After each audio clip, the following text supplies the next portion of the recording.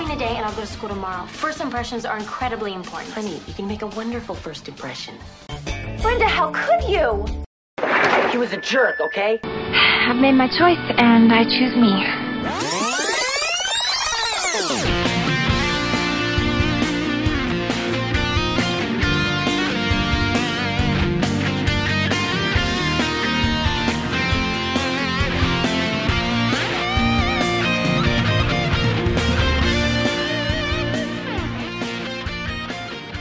Crystal Connection Podcast Network listeners, welcome back to 90210 No-So, a Beverly Hills 90210 podcast, a retrospective series. I am JT.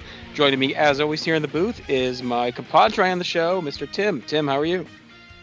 JT, I'm feeling a little mad, bad, and dangerous to know. I am throwing huge house parties. I'm destroying potted plants. I'm impersonating teachers in order to hit on guest speakers who perhaps have AIDS, and I am watching Beverly Hills 90210 Season 1, and I'm loving talking about it with you and our excellent guests.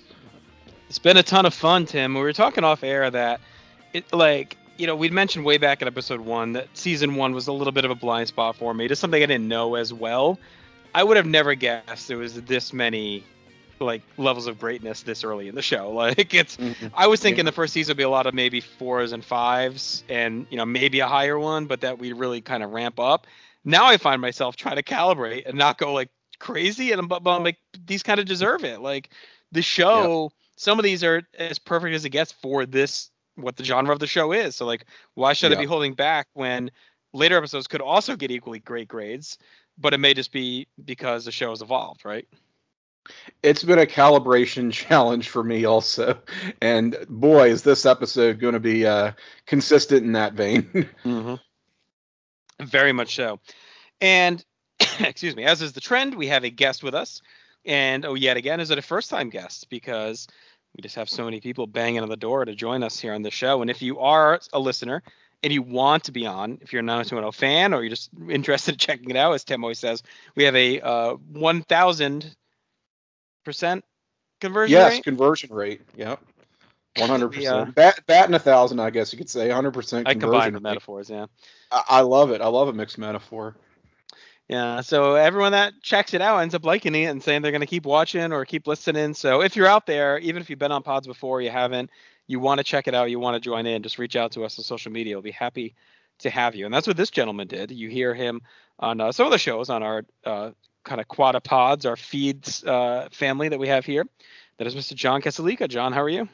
Hey, Justin, great to be here tonight. I tell you, when this pod launched, the 90210 No-So, and I heard you had this idea, and I was like, this is right up my alley.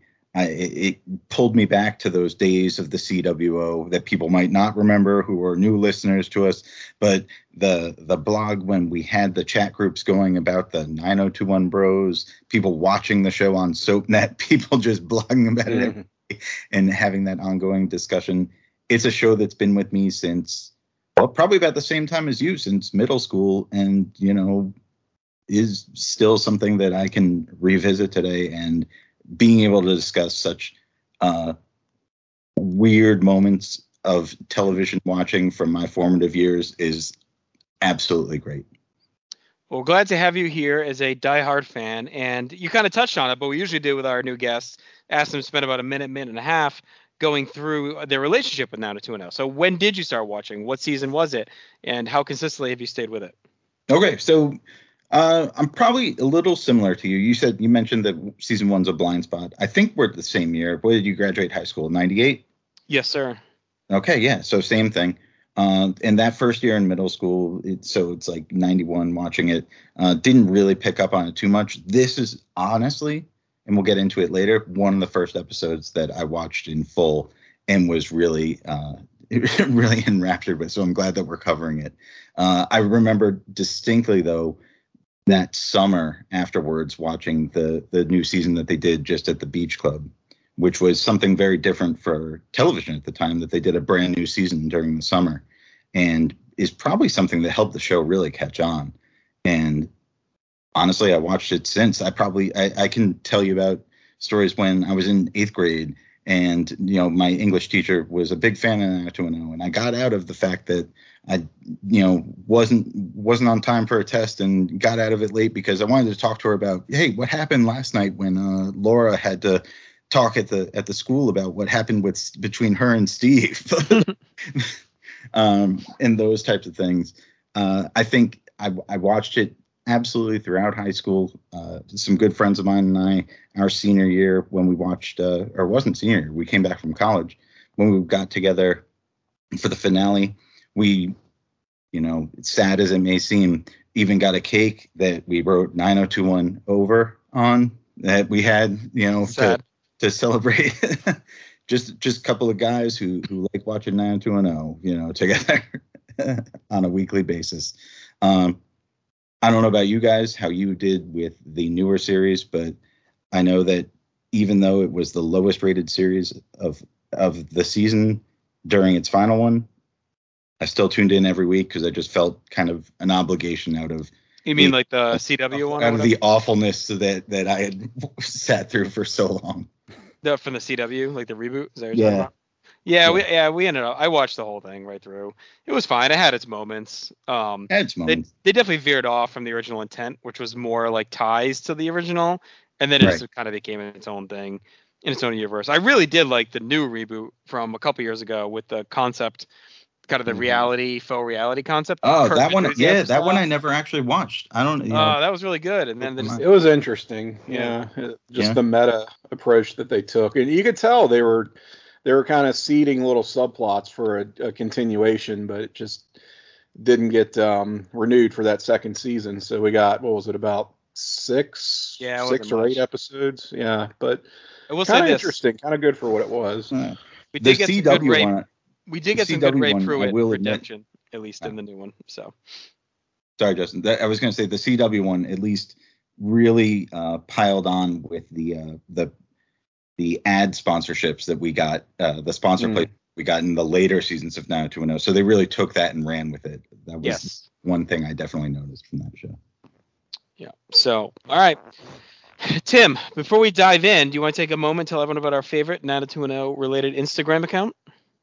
Sure. So check out BH90210 Restored on Instagram. And so what this is, it's an account where it's just some person is going through and has taken it upon themselves to restore scenes from the series with the original music. So if you're watching along like we are on streaming, or even if you have the DVDs, you might think, I don't remember this music appearing in this episode. That doesn't quite sound right. Or maybe you're just curious what the original music was in the show as it aired way back in the 90s. This person is reinserting the original, then contemporary songs into the relevant clips. And so you don't get a ton of these for season 1, honestly, but they do appear where appropriate. This is going to be probably a much bigger, I guess you could call it, resource for us as we move along eventually into season 2, where music is going to play a much bigger role in the show, to the point that like there are actually episodes missing on streaming for music rights reasons that I don't fully understand. But we are prepared to contend with that, and we will certainly let you know what the original songs were as we have from the start of this podcast. So do check out that Instagram. Again, it is just simply BH90210 Restored. Very good. Check it out while you're listening to this, because we are talking season 1, episode 11 of Beverly Hills 90210, B.Y.O.B, which should tell you exactly the type of episode we're headed toward, which first aired on January 10th, 1991. So let's dive right in. We start pretty hot as Kelly gives her thoughts on cars. She says she thinks they're just extensions of penises, basically. That's why guys are always talking about cars and showing their cars off. So Kelly gets that line in. And one thing I've noticed is, another thing I didn't realize is like how Kelly's kind of the one-liner machine in the season so far. Yeah. You would have thought it'd be Steve, but it's really her. Like she's the one that delivers a lot of these like little quips and witticisms that slide by in random scenes. So that was our first of the night. Now we find out that Donna's having a party. Her parents are out of town. She wants to keep it strictly A-list. No buffoonery, no clowns involved. Right. And Brenda says she wants to bring Dylan. So, she's still hot and heavy with him. David, and then Kelly says, well, Dylan is hot. And then we cut to David and Scott kind of overhear Kelly say he's hot. And she thinks she means him. So yeah. It would seem like a throwaway moment just to put over David kind of being a nerd. Ends up actually playing a bit of a role as we go on later. But so we kind of set the tone here. Brenda asks Dylan to go to the party, and he says, I'm going surfing in Baja. You can come with me if you want. And she's like, she's a little disappointed. But she's basically, he's like, well, how about next weekend? Like, we'll do a date and we'll do whatever you want. And Dylan says, I'm better one-on-one. I just don't like parties, basically, which Brenda kind of accepts. So I thought this was a fine kind of episode setting here. We get the full lineup. We got obviously Don and Kelly are excited. We understand it's going to be kind of a higher end party with just the cool kids. We know Dylan ain't going to be there, but Brenda probably is. So I thought this was fine stage setting, Tim. I did too, and I like that it made use of our ensemble. Mm-hmm. So pretty much all the principal younger cast are just about entirely in this one opening scene. We don't get Andrea, although she is going to be in the episode. I don't think we see Steve in this opening segment, but certainly he's going to play a very big role at the party and throughout the episode as kind of an antagonist. So yeah, right away it's like, holy shit, we've got an A plot that isn't just solely centered on one of the Walsh kids. It's making good use of our younger cast, and my God, look at Donna getting lines and sort of driving the plot for a change. It's her house. She's going to be hosting the party. Mm-hmm. Not that she'll be a major character in this episode, but certainly small steps, baby steps. Small baby steps here with Donna and her character development. So we're getting there. And I like your observation about Kelly, too. I had the same note written down that I kind of forget that they really soften Kelly's character over the course of the series. And I don't know. I kind of really like Party Girl Kelly. And I think maybe we lost something there when they made her just sort of kind of the A-lister main. Okay. Well, yeah, that too. So we're some ways off from that, especially while Brenda's still on the show. But I'm enjoying this Kelly a lot. Mm-hmm. What do you think, John, of the initial stage setting? I think you guys hit on some great points. I loved these early high school scenes, and even probably the first year in college, where it seemed that everybody would just happen to be walking down the same hallway or coming across. Yeah. At the perfect time, or like David would be speaking at the radio station, we'd overhear something. It just helps to really drive everything across. I thought it was kind of weird that Donna had pointed out, she's like, oh, like her parents are never going to miss that everything's missing from the liquor cabinet. Like that she just kind of threw that out there.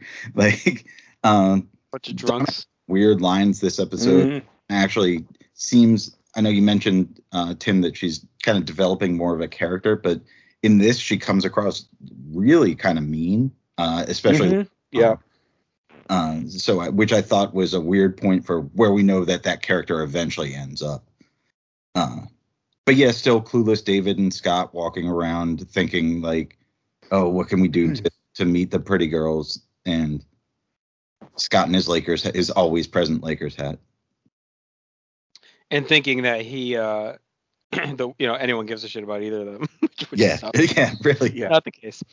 All right, so back at home, Brenda's begging Brandon to come to the party. He kind of wants nothing to do with it. She's like, just come for 10 minutes or, whatever, an hour if you're enjoying it, just fine. So Brandon, agrees to drive her and hang out as long as he could tolerate it. We find out Jim is in a good mood here tonight in this episode. He's prancing around the house. He's got his little sweater on. And we find out they got a big company getaway to Palm Springs. He's with Cindy in the bedroom. He's a little horned up. He's almost doing the crotch thrust at her. We get a big makeout where he dips her and the kids come in and kind of roast him a little bit. And Jim and Cindy say, we're going to this retreat. It's a big company retreat in this beautiful hotel. And you guys, you're going to be staying home alone. So the eyes light up a little bit. That's next weekend, not this weekend, but we're setting the stage ahead of time here.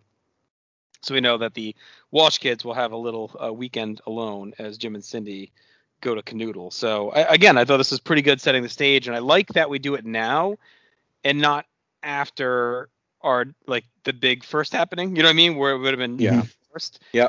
So this was already kind of in place before everything else happens.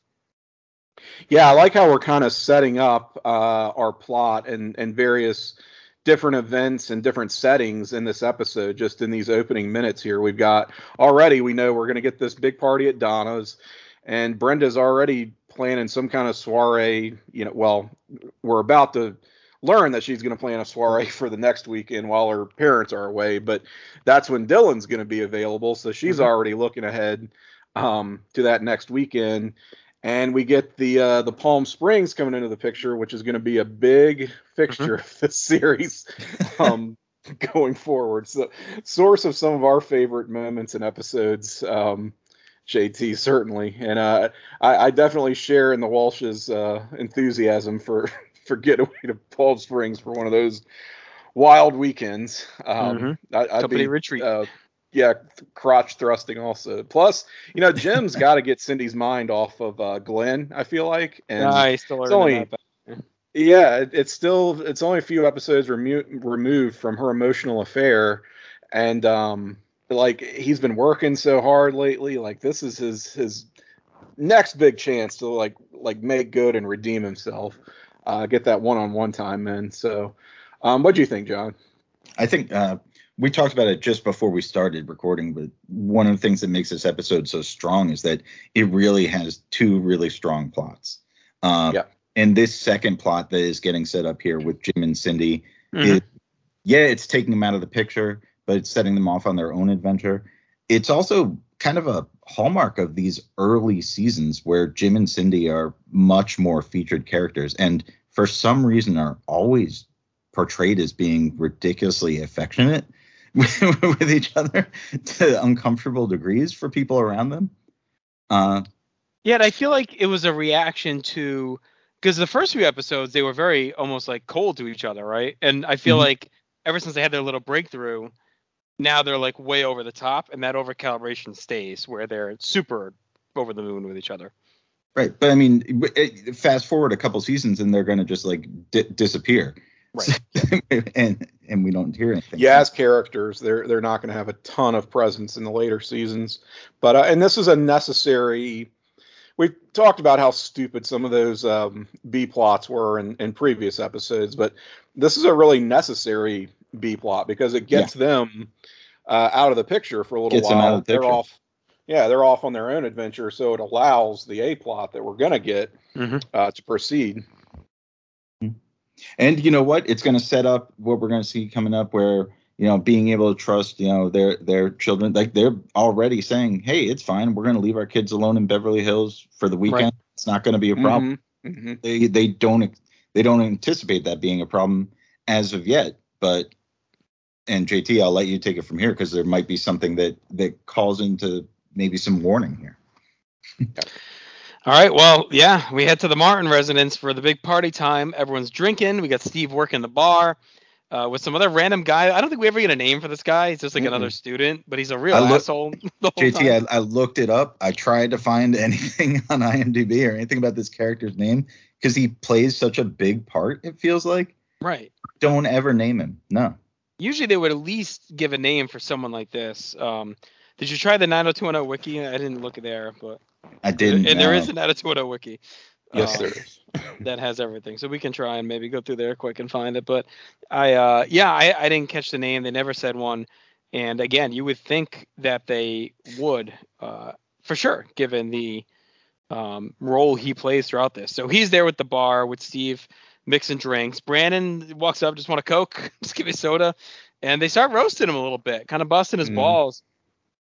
Steve says, okay, it's fine, Brandon. Like, you don't want to drink. How about a virgin margarita? And Brandon's like, all right, cool. I'll try that. And, of course, immediately Steve just loads it with alcohol. This other kid's calling Brandon a buzzkill. And he almost feels, like, angry about it. Like, I don't like the level of anger that they have over Brandon not wanting to get a drink. Yeah. I don't know if they think he's going to be like an arc because he's sober or something, maybe. Or they just fucking assholes, I guess, is probably the more correct answer. But so Steve loads with alcohol, and Brandon takes a drink, and he's like, oh, this is good. Like, if you're that adverse to alcohol, and then I thought maybe he never had any, but then later we found out like he did have one night where he got real sick from drinking. But so you would think Yeah. he would, if it was that spiked, like is Steve mixing a frozen marg that's that I well will made that you're not say, tasting He the put a alcohol? ton of sugar in it to cover it. Yeah, Yeah. I will say he put maybe a shot of tequila in that big ass Yeah. blender. And But they granted, acted like they loaded it up. they acted like they loaded it up, and also he's feeding them to him all night. So I get that it will take a cumulative effect, but he definitely went a little easy on that first one from what we saw, Right. intentionally or not. So I'm like I don't know, like to be a very inexperienced drinker, which JT, you know that I am. Um, uh, these frozen margaritas that Steve is doling out, I just feel like any amount of, especially tequila, you're probably gonna taste. But But this is a 1991 frozen margarita, Tim. You yeah, know, we're a little bit away yeah, from having like the level of mixed drink concoctions that we have the today, where like mixology. craft stuff Yes. is a big deal, right? Like this would have been like a wine cooler poured into the, you know what I mean? Like that's what we're talking Mhm. about, 91, right? Exactly. Yeah, I'm with you. I feel like Brandon should have and would have noticed, but we'll kind of go with it, I guess. He's inexperienced. It's Well, at whatever. least It's a give me like a party. little like, all right, whatever. It must be this. The thing. You know what I mean? Like, give me like a little acknowledgement that maybe something's off, not just hey, this is great, Sure. and then Yeah, chugs it down. But all right, so Brandon, we know is possibly in trouble here, John. He's possibly in trouble, yeah. And you would be remiss to not mention that these were not just any margaritas. They were Steve Sanders' famous Mucho Mango margaritas. Mango, He introduces them to us. Mango margaritas. Yeah. Which I'm not sure if, Steve is supposed to be, what, 16, 17 here in this? Mm-hmm. In this Well, scene? they're what, juniors, and they Well, they're retcon them juniors. again. They're juniors at this point in the show, so he's either 16 or 17. I think. I want to say later in the series they established Steve as having a spring birthday because I don't know why I know this. One of the season finales is like set on his birthday. Right. Okay. So I would you're assume right, when they're on the boat. 16. Yes, the boat. Goo Goo Yeah. Dolls episode. Which, anyway, so yeah, that was his 21st birthday. He's got to be, if they're juniors, 16, hasn't turned 17 yet. Okay, so I Um, mean, what are the anyway. odds that he's mastered this bartending skill to be able to make these Mucho Mango margaritas at the time? I Like, guess they're just trying to set up, right? You're Beverly Hills, they're Mhm. rich kids. I mean, they all just started young, right? With everything. Yeah. I mean, Yeah, whether yeah. it's sex, I got you. drinking, drugs, partying. Like, I think I guess that's supposed to be kind of the moral of it, right? That Brenda and Mhm. Brandon are kind of virginal in many ways, right? Like we learned last episode. And here they are into this world where everyone is just aged physically, which we know, but also in the show they're aging in experience more so than the Walshes. It's my favorite scene in the episode. I would probably say is this party scene because it is the most heavy-handed, the most melodramatic with the like threats of like what is going to happen if you drink and like you can't do this, like, and everybody just kind of like questioning everybody. The guy comes over, like you said, the unnamed guy, and he says Walsh is a major buzz crusher. Yeah. And that, and my other favorite takeaway from this was just, and maybe it's a Beverly Hills thing and that's what they're trying to play on, but what's up with the fashion at this high school house party? Yeah, they're all dressed up. I don't know if back at Hendricken, if you guys had like high school house parties that looked like this, or like what's going on. Sadly, I may be the cool guy in the room right now, John, but back then I was at Betty party. It's not a lie. There's a better chance. You weren't slinging any mango margaritas at your. No, I wasn't slinging margs and dick around. I was Guys probably are all in blazers, like the girls in dresses. It's like a homecoming party, but I was probably watching like Get Your House 3 for the fifth, or one of my Seinfeld tapes for like the 50th time, I guess. But yeah, well, Donna did say it's an A-list party. She wanted it to be like the classy, so that's it. It's like a dinner party for them. Okay. Yeah. So we get some slow dancing. So I mean, they're really playing it up. It's like a wedding. They're like slow dancing. Yep. The mystery guide slow dances with Donna. He does, yeah. So he's making his move. Yeah. We see Brandon's outside by himself, and then he's a little shook because he had just seen Steve and Kelly kind of, necking a little bit, and they head up the stairs. So it feels like maybe there's a little something cooking there. And again, Tim, we've been kind of hitting on it. That we've already had very early like hints and sparks with Brandon and Kelly. So this is just like another one, like maybe our third or fourth one, where Brandon shows a little bit of like interest in Kelly. So he's a little pissed off that maybe she's hooking up with Steve, and he's basically like, I'm ready to go. This half of the mango margarita isn't enough to get me there. And Brenda's like, just loosen up, just loosen up. So we'll get to the big reveal in a minute. Yeah. Yeah, and Kelly also took up for Brandon when he said he didn't want to drink. She was like the one person who was like, leave him alone. Which, again, shows more depth than just party girl Kelly that you would maybe expect from her, but well earned after, the mom episode.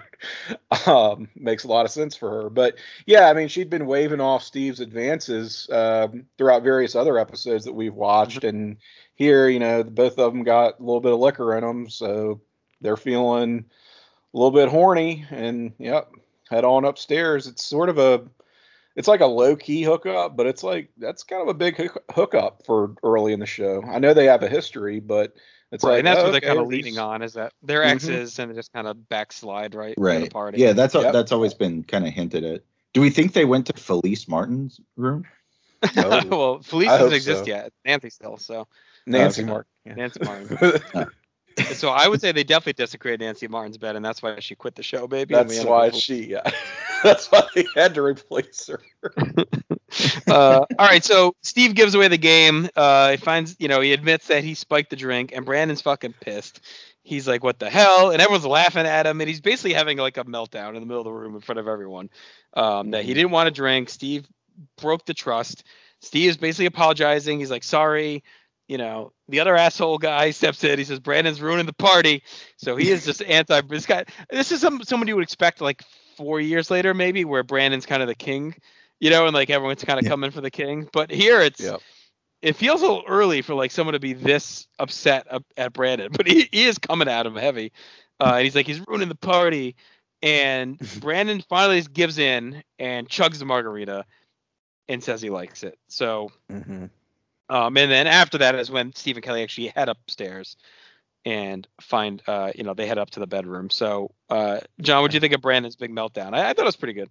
I thought it was good. I thought, again, this was more of that melodrama of like everybody staring at you and saying like, hey man, come on, you're ruining it if you don't take part.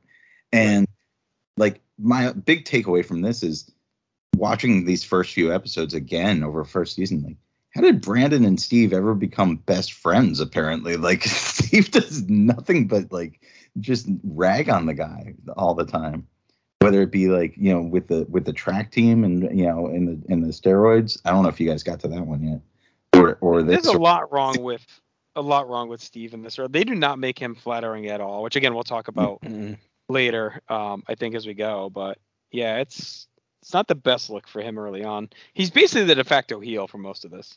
For most of it, and then once all of the main actors leave in the late seasons, he becomes the main like father figure on the show. So that's not a great look for Steve.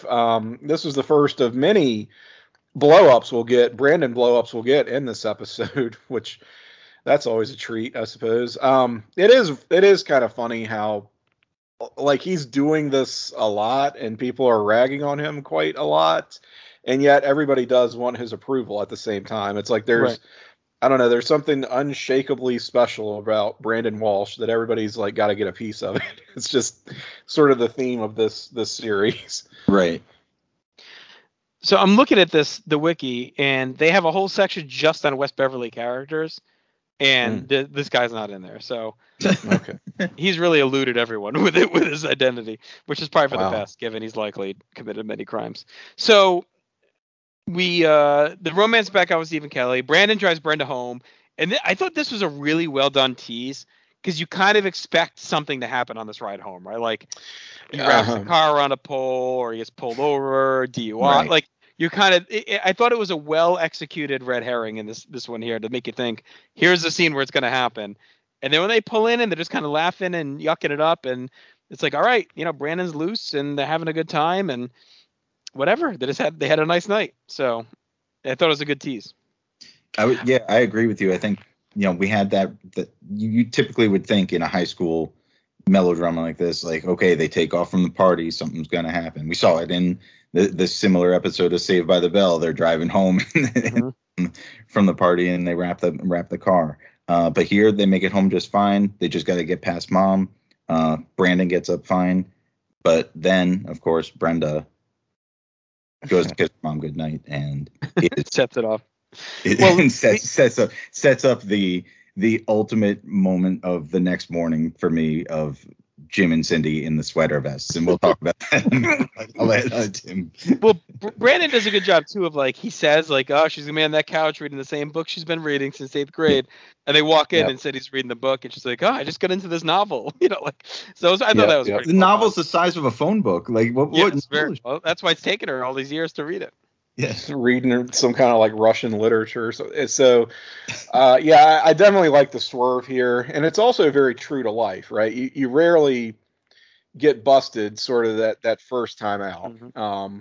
You can often get away with this thing without consequence the very first time you do it, and Brandon is smart enough to keep his distance and make a very short appearance while Cindy is reading her Russian novel, and Brenda is the one who really kind of steps in it by, going in for that hug and kiss goodnight.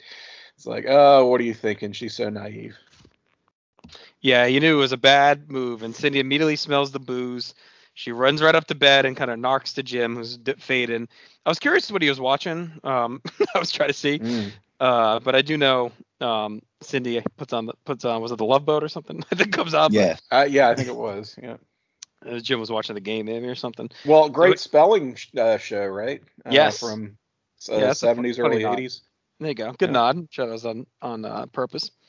So Jim's like, I don't really give a shit right now. I'm trying to sleep. Like, we'll talk about it in the morning.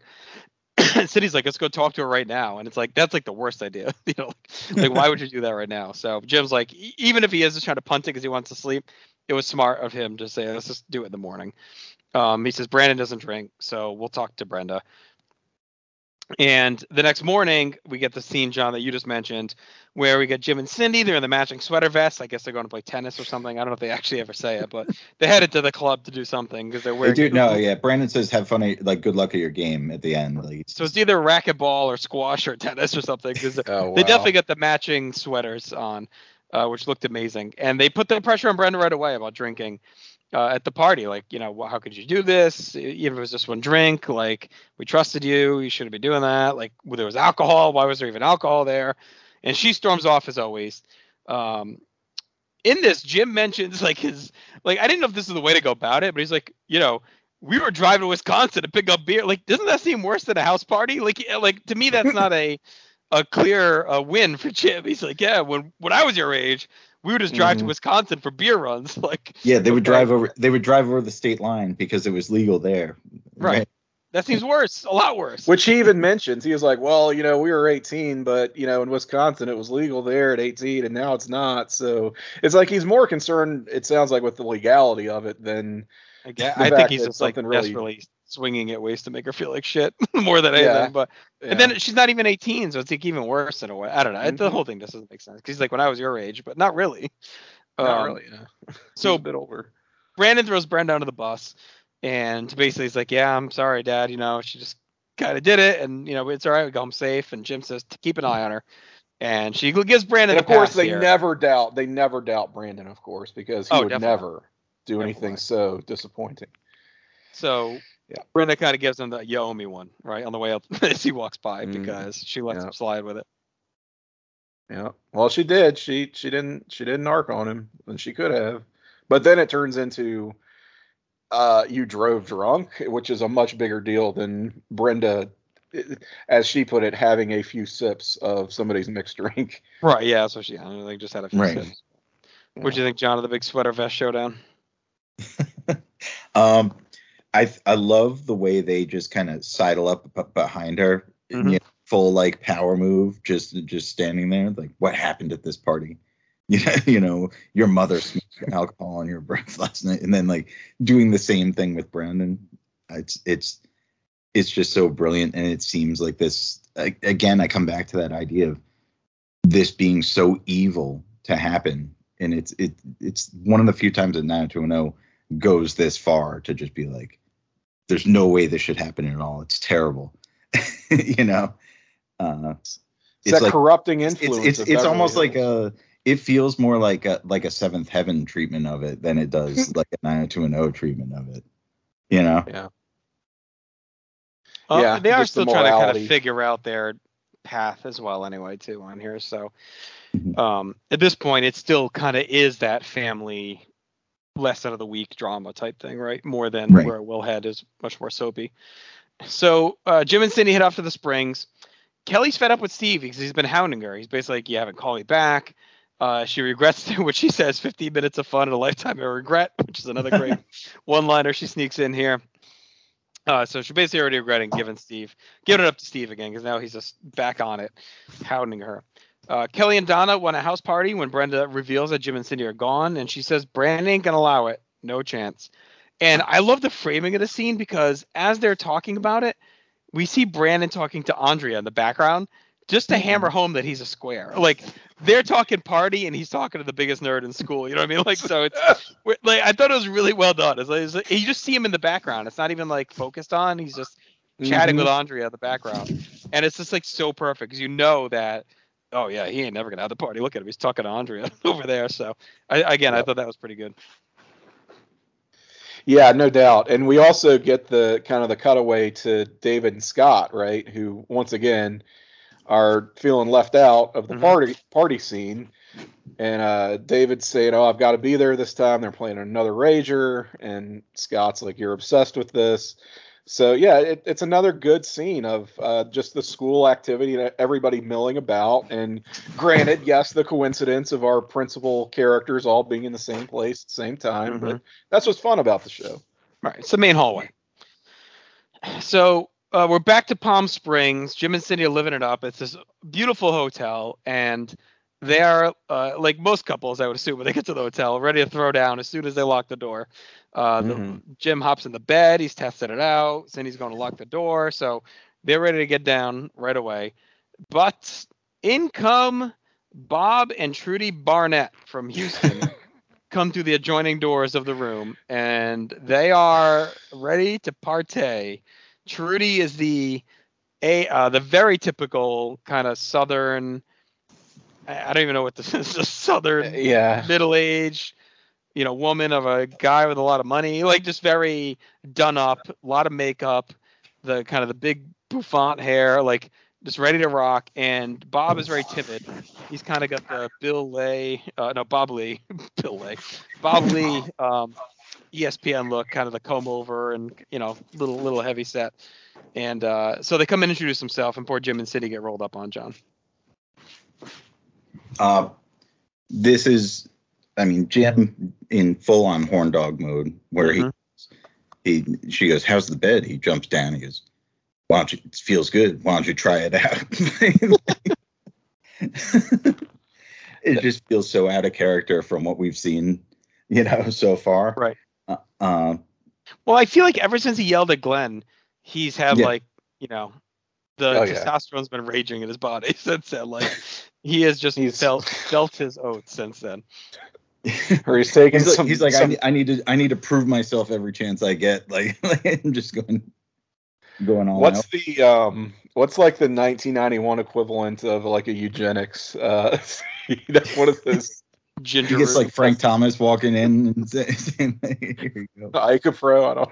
Like, he's taking some kind of performance enhancer. So they're ready to get it in. Want to make up for lost time. I totally get that. What is with this? These cartoon characters out of Texas, which this is something this show is going to do a lot, by the way. Yeah. I don't know, something about people from Texas. I think it's kind of like Vince McMahon and like his fascination with hillbillies or whatever. It just, they always do these way over the top caricatures. I know there's like a guy that in later seasons, like Felice tries to set Donna up with some guy from Dallas or something. And he's like a doofus. Yeah. And it's just like, and I think Brandon and Steve, like in that one, there's like one season premiere, they get stranded in Texas, and it's like they're almost. Brandon does, and he meets the black girl who he falls in. Meets the right, and they're like almost faces the racists down there. Yeah, it's insane. And it's like, man, this show really had it out for Texas. I feel like, I don't know, maybe that's a Dallas thing. Anyway, it is outrageous. These people just walking into their room. What are we doing? Broken lock on the door or not? You don't do this. No one does this. This is with a bottle of champagne and a full tray of crudité. It looks like. Well, the thing is, like, they clearly, this is not the first time they've done this at one of these retreats. Like, they come in with such bravado and confidence that this is clearly something they do, like, all the time. They probably broke that lock on the door. Had it set up. There is a chance they, like, know the person at the Palm Springs Hotel and paid them off to Jimmy the lock so they could get in. But all right, so here they are. They're in there. So we've set them up as potential troublemakers for Jim and Cindy. So Brenda decides to shoot her shot with Brandon to try and get him to give in to the party. They're in the kitchen. He's making a sandwich. And Brandon first wants no part of it. Brenda says she wants an A-list party, just like Donna. It'll be classy. It'll be just however many friends, not too many people. And she really puts the pressure on. She said it's a tradition in Beverly Hills. It's their turn. These parties can put you on the map. Brenda says others will drink. They don't have to. They can just keep an eye on them, make sure everything's okay. And then she goes to the trump card. You owe me one because, you fucked me. Yep. You didn't take the fall for driving drunk. I took it, and you owe me one. And then she even goes deeper and basically says, like, aren't you tired of always doing the right thing? Like, aren't you tired of just always being Mr. Perfect and not just letting loose and having a good time? And that's what resonates with him finally. And he crumbles, and he's like, fine. So I thought this was actually a really good multi-pronged attack by Brenda. I thought she came hot with all the right plays. And just really hit a home run on this one. She knew Brandon's weak spots. She hit him with the perfect son, hit him with the Omi one, and she knows deep down too he kind of wants to be a little accepted. He feels a little outcasted here. So I thought she hit him with all the shots that she knew would get him to crumble. I mean, we know she hits him with the right shot because he mentions it how many more times during his blow-ups the rest of the episode. Yep. It's going to be a recurring theme for him as he unwinds and as he kind of falls apart but I'm always supposed to be perfect, or I'm always expected to be this. So I just wanted to, show that I didn't have to be. Which kind of goes back to the basketball episode. Remember Jim being all in on that and kind of living vicariously through Brandon's athletic achievements, which, weren't many at that point. And Brandon just feeling the pressure there. So this is just a different form of that. Now we're getting the kind of peer pressure spin on Brandon and all the expectations around him. So yeah, Brenda plays her cards right. I also like that she took the very strategic approach of not opening with the favor that he owes her. She really wanted to keep that one up her sleeve, huh? Didn't want to spring it on him right away, but she could have held that. She could have probably held that for a later favor, but this party is important, I guess, after the pressure Donna and Kelly put on her. Yeah, she needs to close the deal. She needs to get this one done. Yeah, she's got limited time. All right, so Jim and Cindy are back on the bed, and Jim's very unnerved by Bob and Trudy. But Cindy says she likes Trudy. She wants to give her a chance. But in they come again. They barge in. They say the lock is busted. They got some Dom Perignon. They got the snacks. We get a very creepy Bob. I hope we're not being too intrusive. He's very, very creepy. He's got like this very stilted, quiet serial killer type demeanor about him, where he's like kind of a cherubish, cherubish face, which can be somewhat off-putting, given what they are up to. As we find out, that constant grin and that kind of like holding his arms tight to his body as he's like holding the wine and everything. It really is off-putting. Yeah. Yeah. So Trudy rambles on and on and on and says, after the retreat, we want to come to Beverly Hills and spend a couple days with you. And Jim and Cindy are like sputtering out. Like they could not get to the excuse Rolodex quick enough. They're like, just no clue what to say here. So Bob and Trudy bringing the heat out of the gate. They are, Trudy just rambled. This was like the monologue to that monologue. She just kept going and going. I don't know I couldn't even keep up. I didn't even try and bother write down what she was saying. She was just rambling on, and then invites themselves to Beverly Hills. So Dylan says whatever Brenda wants to do this weekend, he's all hers. And again, she played this one pretty well because she kind of sets him up like, hey, we're still on for the weekend, right? And Dylan's like, yep, whatever you want. And then she says, well, guess what? We're having a party at our house and you're going to be there. And then she tells him like they're going to be away. So Dylan, kind of pieces two and two together and thinks, all right, if I put the time in to go to the party, no parents at the house, maybe this is my shot to get it in finally. Elsewhere, Andrea offers Brandon a ticket to go see a comedy play. At first I thought it was a comedian, but then I think it was a play that was a comedy, I guess, that she got tickets from her grandmother. And Brandon invites her to the party, and they kind of have a little flirtatious back and forth. And they end up agreeing that Andrea will go to the play and then stop by the party. So a couple interesting little scenes here with two different divergent relationships on display. And continuing that thread of maybe Andrea and Brandon going to be a thing in these early episodes. Like, I don't know. There's a world where maybe, can you imagine like an Andrea, Brandon, Kelly triangle in this series if they had just zigged instead of zagged, I guess. But I'm kind of still liking it. We get into that idea of, we're still kicking that around. I feel like the writers were of, is Brandon actually interested in Andrea? Is he just flirting with her out of like kindness? What's really going on here? Because this seems like a genuine invitation. Yeah, I think he likes her as a friend. They spent a lot of time together at the newspaper. And I do think maybe a little bit he kind of likes her because it's not the first time where he's kind of hinted at it, like you said. So maybe he doesn't know yet. Maybe he kind of wants to figure it out, but there's something there potentially. I also think he pulls up the line of when she's about to invite him, he says, "Oh, don't give me another assignment, right away this weekend." And so he's kind of trying to show her, I think, that he can have fun, and we'll definitely see that coming up.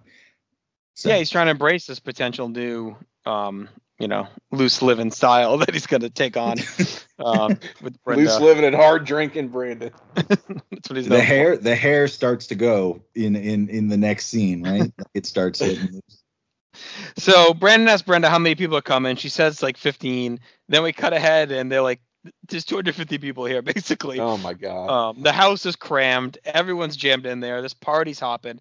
David and Scott show up. They crash the party. Scott's such a sad sack. He says something like, oh, good, I get to hang out with all the people that ignore me at school so they can ignore me here too, or something like that. Like, I thought that was a good Scott line. I give him that. He's just so sad. Yeah. Steve tries to get Kelly drunk again, very obviously what he's trying to do. And she even calls him on it. She's like, you just stop trying to get me drunk so I'll bang you again. Basically, leave me the fuck alone. So he's all over her. Brenda's getting pissed too.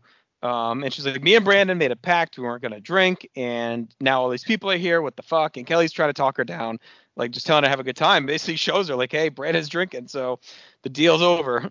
He's letting loose and you ain't. And now you're the one that's all uptight. In comes Dylan to the party, and you hear something break in the background. So the trope of that occurs, where at the big house party, someone breaks something of value in the background. So anyway, I thought this was a good scene to establish that the party is immediately out of control. I just have to say, I love. Go ahead. Yeah. Leave it to the Walsh twins to not be able to control a party, and then just lose all control here. And immediately, because I just really popped for that smash cut to the huge party after they're discussing like the head count, and it's just like all of a sudden this total rager, and it's just like you said, the shit's getting broken in the background, everybody's dancing, people are all up on each other, and it just has all the makings of a great like high school comedy type movie, and I just I really love the way they set this up. I think Tim, along your side, I love the opening where it's Brandon pouring pretzels into a bowl or pouring chips into a bowl. He's like, "Do you think we have enough, or should we put them all out, or like what should we do?" They're concerned. And they're like, they're so pleased with themselves. They're like, "Okay, yeah, we have the makings of a nice little party here," and it's just all of a sudden, holy shit. Yeah, West Beverly gone wild, Have quickly exploded. Speaking of exploding, we're back to Palm Springs where Jim and Cindy are trying to fuck again, but they're worried about the Barnetts coming in. And Cindy says, "All right, just give me a minute. I'm gonna call home and make sure everything's okay, and then we'll get down." And Cindy calls, and Kelly answers. And she kind of tries to cover, and doesn't really go anywhere, I guess, on the phone call. It kind of ends there. But we find Brandon getting real fucked up with Steve. They're chugging him. And Brenda comes in and just reads him the riot act. And he's basically like, what the hell? Like, you mocked me the other day. You said I don't have fun. I'm a loser. And now I'm having fun and you're all up my shit. Like, what is the problem? And Brenda's just like, well, you're out of control. And so I don't think anything came out of that Cindy call with Kelly, right? Just kind of. I mean, you get just some good physical comedy with Brenda taking the call and trying to stay quiet while the music is blasting, and she's like, of course, she's got the landline, so she's like tangling everybody up in the court as she's walking around trying to clean shit up at the same time, and. But nothing. Cindy doesn't pick up. Basically got there's not much to say for the parenting skills or the awareness of Cindy Walsh here, as Brenda can't even get her on the cordless, and Kelly answers the phone like, "Hey, Party Central, what's going on?" Well, they are like one track mind right now, Jim and Cindy. The Barnetts are on breathing down their neck. They're trying to get it in. Like, it's obviously, I think she was doing this as a perfunctory, like, we're supposed to call home thing, whereas in reality she wanted just to get to bed with Jim. So. All right, I like that. Yeah, her mind is a little bottled up. Yeah, so Brenda waved her off pretty easily. So they got away with that. Brief intrusion into their party. So, also intruding the party are the cops because they are coming up the walkway here, and Brandon goes full Bart Simpson here. Like, I don't know if he, like, is this him thinking this is cool? I guess. And I think it's on purpose, right? Like, he's supposed to be a nerd, and they're acting like he thinks it's cool. He goes, "Don't have a cow, man," and he tries to downplay things, and he wants to go talk to the cops because he's Brandon effing Walsh, and he's like, "I'm gonna go handle this." And Dylan's like, "Dude, like, stay the fuck here. I will handle this, and me and Brenda will take care of it. We're sober. You're not." Like, he's basically tells them, like, if they even sniff you, you're going to jail, right? So you're fucked. Yeah. So Brandon backs down. So the cops, Dylan and Brenda go to the door, and the cops tell them to turn down the stereo. The neighbors are complaining that they weren't interested in a rock concert tonight here in the neighborhood. And Dylan sweet talks him down. He says, "We'll lower the music. It's my cousin's birthday." She got a little excited. It's like he pulled this one out of the holster. Like, he had the story on reserve from past altercations. So the cops take off. They kind of let things slide. Were you surprised, Tim? Did you think something? Well, I feel like this is another good tease. Like, we've already had the driving. Now we have the cops. I feel like we've gotten some good teases. Yeah, well, and it also makes the case for just Dylan's character having a continuing presence on this show. You need that type of character who isn't Brandon, who's out of the picture for this episode, clearly, because they're, doing this whole story arc with him. Steve isn't going to be able to pull this off. So, I mean, David is not part of the gang yet. So you really need somebody who has kind of that balanced, even keel sort of demeanor. And notably, Dylan and Brenda are both sober. So, they managed to have this very civil conversation with the police. And it's just fun to see them playing kind of this old married couple for the sake of this one scene as like the voices of reason. So, I got a real kick out of that because I really like Dylan and Brenda's dynamic, and just early glimpses of that in this little scene. Yeah, their relationship is still very, very formative at this point, right? I mean, we come to the beginning of the episode and he's like, hey, what are you doing this weekend? You want to go to a movie? Or like he's going to Baja, and they don't really have anything really set, so it doesn't feel like they're terribly steady. And the girls are all encouraging her to make sure she invites him, so it doesn't seem like they have anything steady. I think this is a great scene for Dylan, and being the calming voice to the police.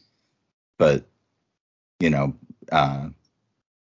Brandon out of control is just getting even better as the hair gets even more messed up, and he's that's how we're just missing like a tie, like the loosened tie and everything to really, really tie the picture together. The tie around the head, something like that. Yeah. So Brandon, Steve, and the other douchebag, we still don't have a name, are pounding drinks. Dylan tells him to slow down. He's concerned, as is Brenda. Brandon's kind of like, are you worried or Brenda worried? And he's like, both. And so he kind of is like, I'm fine, shrugs it off. And Andrea walks in. And she is, I feel like this is like the most loose, happy Andrea we have seen. Like, I thought she looked good in this episode. She comes in. I did too. She's kind of got the hair looking on point. She's all smiles. Brandon tells her this is the place to be. Andrea is excited to be here. She has a little sip of the drink, which I thought at first when Brandon offered her the drink, she was going to be like, what are you doing? Why you? She was chill too. She's like, all right, yeah. And she's feeling good. She's so happy to be here with Brandon. He invited her to the party. She saw the good play. So I actually, this was like one of my favorite Andrea scenes so far. I just thought she was really, just seemed happy, which is nice. Like, you don't get that a lot where she's just like chill and happy. Seemed like she was ready to have a good time and was excited to see Brandon having a good time. Yep. And he even asked her over to dance. Oh, my God. Yes. And not just slow dance. Whoa, this is, Brandon with the messed up hair and loose dancing with friends is like, oh, man, he's so spiraling. Couple problems there. Yeah, we know from all the time that Brandon doesn't dance. So to see him dance. Yes, that's true. Good call. Which I don't know if they've really established yet, but they haven't. They will. So Jim and Cindy are in the hot tub now. They're trying to get out of the room, thinking maybe we can have some privacy. But through the trees, they see the Barnett's moving toward them. Jim's like, I'm getting out of here. And Cindy's like, it's too late. They've already spotted us. And Jim says, I'm either getting out or I'm going to kill them. So he's at his wit's end with the Barnett's. Cindy says, how you doing? And Bob says, good, we're game. And right there's the first sign, right? And then they start laying it on very heavy, and Trudy's like, oh, Jim, looking good tonight. They take off the robes, and we find out that under the robes, they are naked. They have no clothes on, no bathing suit. And we find out, of course, that they are swingers. They've been working the game this whole time, and they figured tonight in the hot tub, they'd make their move. Then they go back to Beverly Hills, I guess, and keep it rolling there. Jim and Cindy just take off, so they're out of there. So this whole big special retreat getaway they've been banking on has been taken over by the swinging Barnetts, which is just a great scene. I thought this was really well done by all four of these people. Yeah, good comedy relief here, and you sort of see it coming. Like, of course, these people are going to turn out to be swingers, but the reveal is still very, very much worth the build-up. Fun stuff there. Yeah, just the notion of the fact that these people were able to get naked in a public hot tub at the resort is beyond me, but at the same time, like, really, really funny. And knowing that Jim and Cindy have been planning this romantic getaway and not able to have that involved, and now this is thrust upon them in no pun there, but by Bob. A tough scene, and especially knowing what's going on at their house and how they're about to get screwed over there too. Yeah, things about to get a lot worse for them. Yeah. So we go back to the party. David is kind of obsessing over Kelly, and Kelly's trying to get away from Steve, who's trying to get her to drink. He's trying to get her to go in the bedroom, and Kelly just grabs David, and she's like, "Dance with me," and he is on the fucking moon, right? Like, he is like, "All right, let's go. This is my specialty. I can dance. I got the moves." Kelly's pulling me on the dance floor. She does think I'm hot, so they start dancing. And then Brandon and Andrea, we see them dancing, and Brandon makes his move. He goes to kiss her.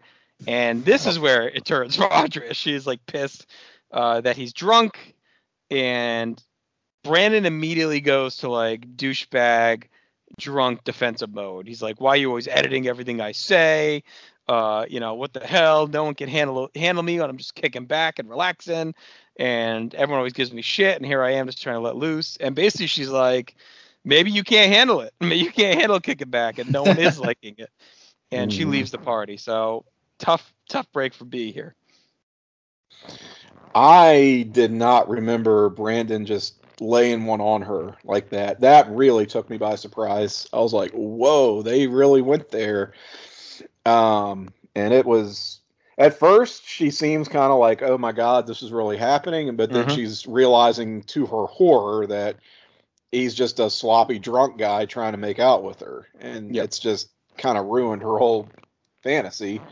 And it's like that thing that happens when you sort of have a point when you are calling people out for judging you, and you're like, hey, I have all these expectations, and the minute I sort of push back against it, like everybody comes down on me.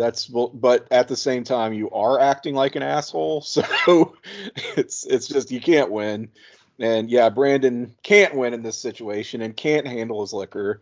So this is spiraling. This is some prime drunk Brandon that you and I, JT, really can't get enough of. I know. It's outstanding drunk Brandon, and we don't get to see it again until I think Palm Springs after college. Wow. Right? Yes. The end of season 5, I think. After the fire, right? Yeah, I think it's the end of season 5, that episode. Yeah, so ways away. Yeah, we'll get there. We can talk about that in what, 37. It'll be a while. It'll be a while. It'll be a while. But really a good scene for him and for Andrea. Like Andrea standing up to him. Andrea, like, actually having some meaningful lines that are cutting to another character, not just like embellishing on something. Like she's actually making a point, which I think is great here. And I think it doesn't get through to him, obviously, because it's Brandon, and Brandon is our main character, and he's going to be the one who we have to just see going through all of this. JT, Tim, you guys ever pull the Brandon move here? The drunk kiss attempt? No. But I've definitely gotten called out on my shitty drunken behavior, and been very like sanctimonious about it. Like Brandon is like right away, like him. Right. Yes. Shut it down. I would say that the lean and kiss have come close on, but not but didn't get there. Close, like started the move. Sounds likely. Sounds like something that probably occurred at some point. No comments. All right, so they run out of booze. So Steve says, Brandon, we're going to plan B, and we'll find out what plan B is in a second. David's doing okay dancing, but he tries a little too hard, and he kind of fucks up and bangs into Kelly. And, she even compliments him at first. She's like, wow, you get some good moves. And then he gets a little too excited. Kind of botches it up. We go to Brenda Dill. Yeah, go ahead. Sorry to interrupt. So do you think this is where they decided that maybe they had something more in Brian Austin Green with the dancing? Because that's basically what they have him do for the next season and a half. Right. Is when he appears is like going to dance and he's going to sing. Do you think like they had him in this episode and he was dancing? They were like, wow, you do that thing where you cross your arms and kick your legs out. It looks pretty cool. Yeah, I don't know how quick they had to have liked him a decent amount because he was so much younger than everyone and they gave him a prominent role. So I think they probably knew coming in they had something here, given the amount of screen time he gets. I mean, at the same time, though, JT, to that argument, they had Tori Spelling lower build on the card than Scott Sutherland, who's going to, see what happens. All right, so Brenda and Dylan are outside. They're trying to figure out how to bust up the party, and they agree at 1 a.m. They're going to call it, get everyone out of here. Brandon and Steve, but as they're talking, we see a car pull out, and it's Brandon. And so he's in his car alone, and Steve and the other guy are in their car. and we find out the big plan that Brandon's going to the liquor store. Brandon's going to the market to get snacks, and Steve's going to go to his house to get some booze.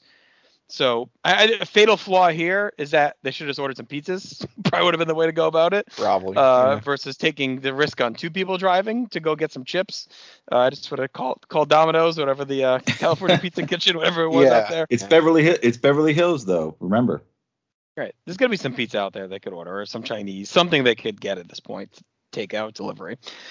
So Brandon's driving off. Steve's going to his house to get the booze from his mom's liquor cabinet. And so we go right to Brandon. He's on the road, and he's a real mess. And it's really over-exaggerated. He's like, whoa! He's like swinging the wheel.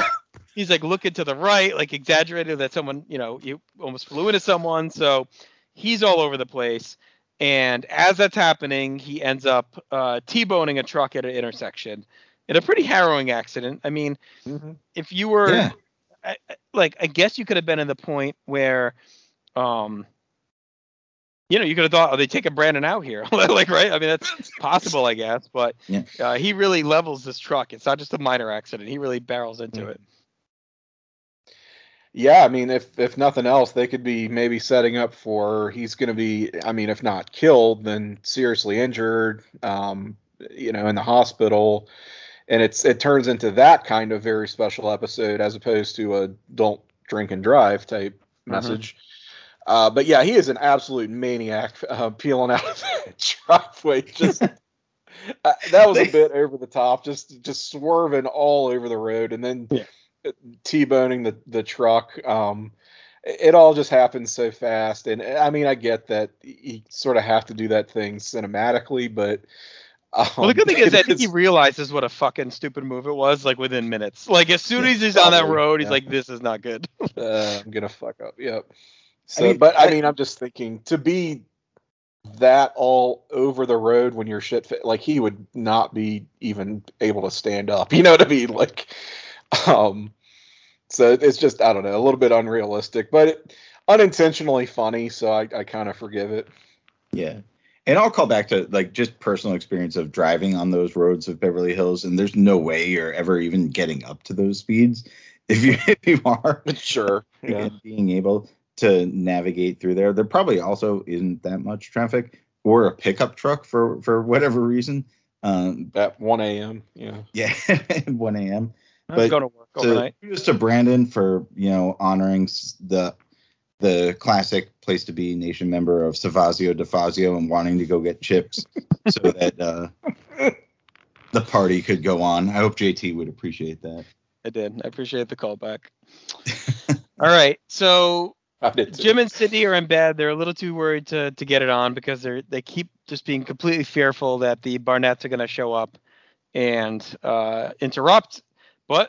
And then we also found out Jim can't get it up, basically. He basically admits that it's not going to happen because of the Barnetts. All he can picture is Bob's dick out of the robe.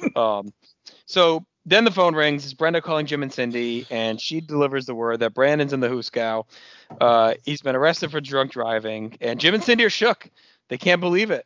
And Brenda, I feel like it's a good Brenda moment because she does a nice job balancing kind of a little bit of like hidden smile maybe as she's delivering the news, right? Like just a little bit of her is probably like, like you thought I was the bad one.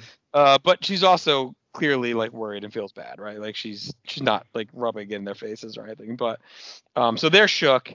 We see Brandon, he's in the clink, and Jim and Cindy make it there from Palm Springs to eventually bail him out. So Brandon is not handling being in that cell very well. No, he's been in the Beverly Hills drunk tank all night. We don't know exactly how long, but it seems like it's been several hours. I will say he's being a little extra. I mean, look, he's a 16-year-old kid in the county lockup, but he does have a whole cell to himself. It could be a lot worse. And this is it's a 2-hour ride from Palm Springs to Beverly Hills, so it is. Okay. Yeah. So it's a trek for if I can interrupt, if we can get back, I think JT, you pointed on a big thing with Brenda's call. What is the first thing she says? Brandon's in a car accident. Mm-hmm. But he's okay. And they're like, oh, no, this is terrible. He's okay. Where is he?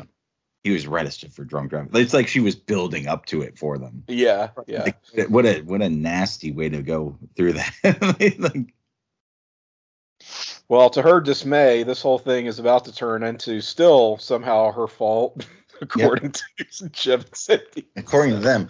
But, and I think I mentioned it to you guys in the emails that we had going back this week.